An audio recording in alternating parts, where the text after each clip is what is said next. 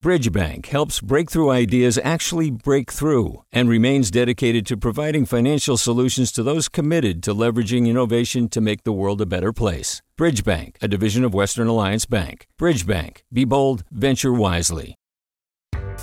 Hi there, I'm Rand Abdel-Fattah from Throughline.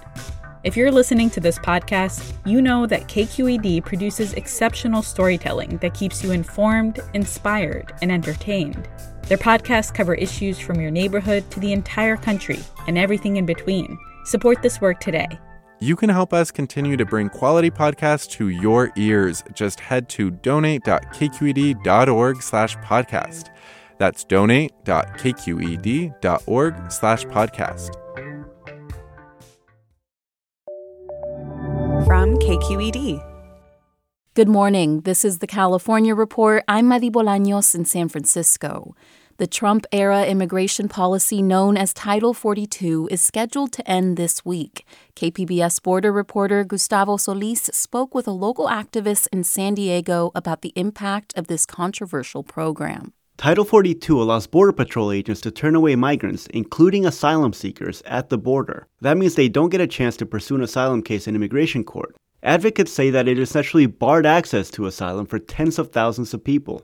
Those advocates include Pedro Rios. He's glad to see the policy gone, but says, it's hard to qualify something as a victory when we've, as advocates, have been saying Title 42 has been harmful, has led to untold human rights violations of migrants. Rios says that in some ways, the long-lasting damage is already done.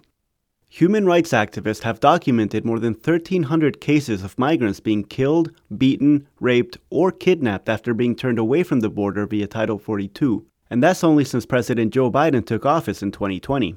Rios says that Title 42, along with other Trump policies, have shifted the way we view asylum. How the collective mind considers asylum has been damaged. It's no longer seen as an obligation of nation states to welcome people who are fleeing violence. And now it's more of a burden and something to reject. In preparation for the anticipated influx of migrants, immigration officials have increased staffing levels along the southern border. For the California Report, I'm Gustavo Solis in San Diego. Hi, it's Terry Gross, the host of Fresh Air. We bring you in-depth, long-form interviews with actors, directors, musicians, authors, journalists, and more. Listen to our Peabody Award-winning Fresh Air podcast from WHYY and NPR. Hey, it's Glenn Washington from Snap Judgment. And if you love what you're hearing, and I know you love what you're hearing, please consider becoming a KQED member. You get special access to cool events, behind-the-scenes footage, and so much more. Plus, you'll sleep better at night knowing you did your part for the community you depend upon. It's in you. Please be in it.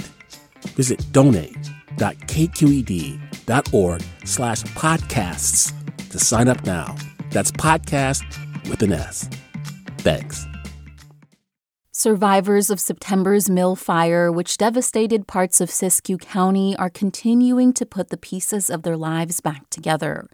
And now, as Jefferson Public Radio's Eric Newman reports, residents' access to state and federal assistance will determine whether this historically Black neighborhood will be able to stay together. On the day the mill fire started, Alonzo Green was at his home in Lincoln Heights. He heard a boom outside, so he went out on his porch where he says he smelled fire. Kind of thought it was a structure fire, and I thought that I'd be able to help.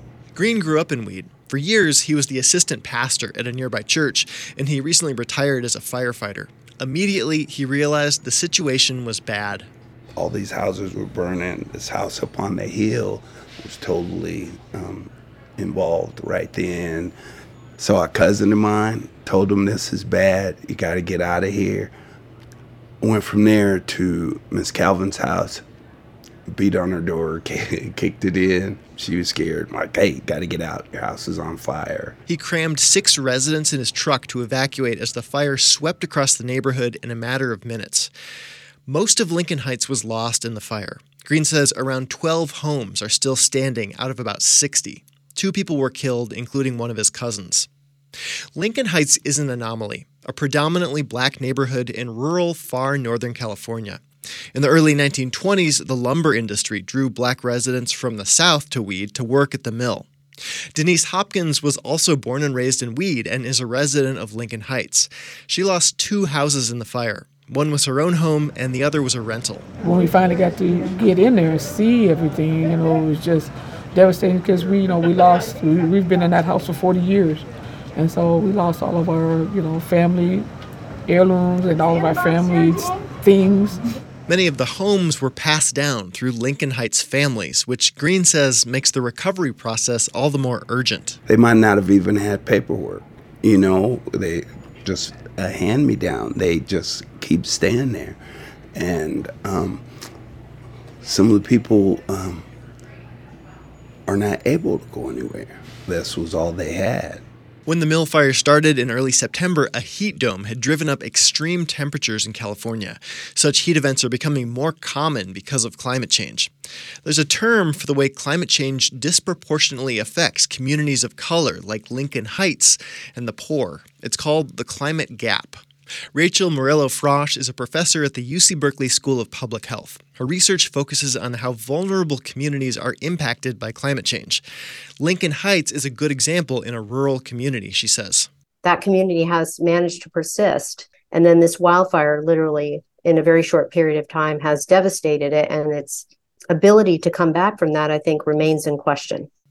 Kim Green, not related to Alonzo Green, was the mayor of Weed during the fire. She says there was already a housing shortage in Weed beforehand, and residents' ability to rebuild will depend on whether they had insurance. There were a lot of people who weren't insured, and there were a lot of people who were underinsured. Because, you got a house that was built in 1935, you can't replace it with the insurance you had on that house right now.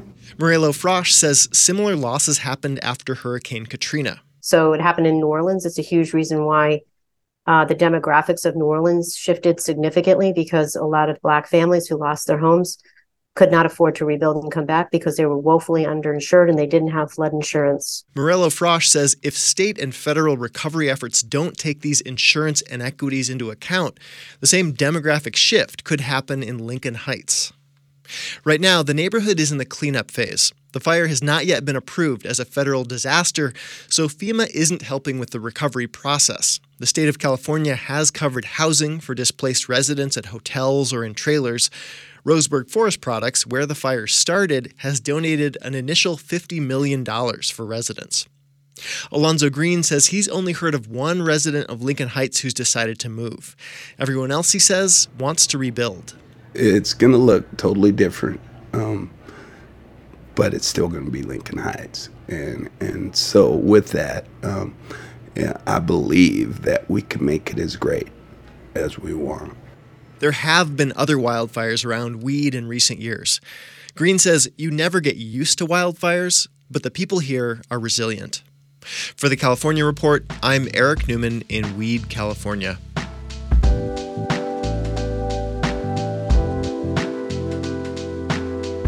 And that's the California Report for Monday, December 19th. We're a production of KQED Public Radio. I'm Madi Bolaños. Thanks for listening and have a great day.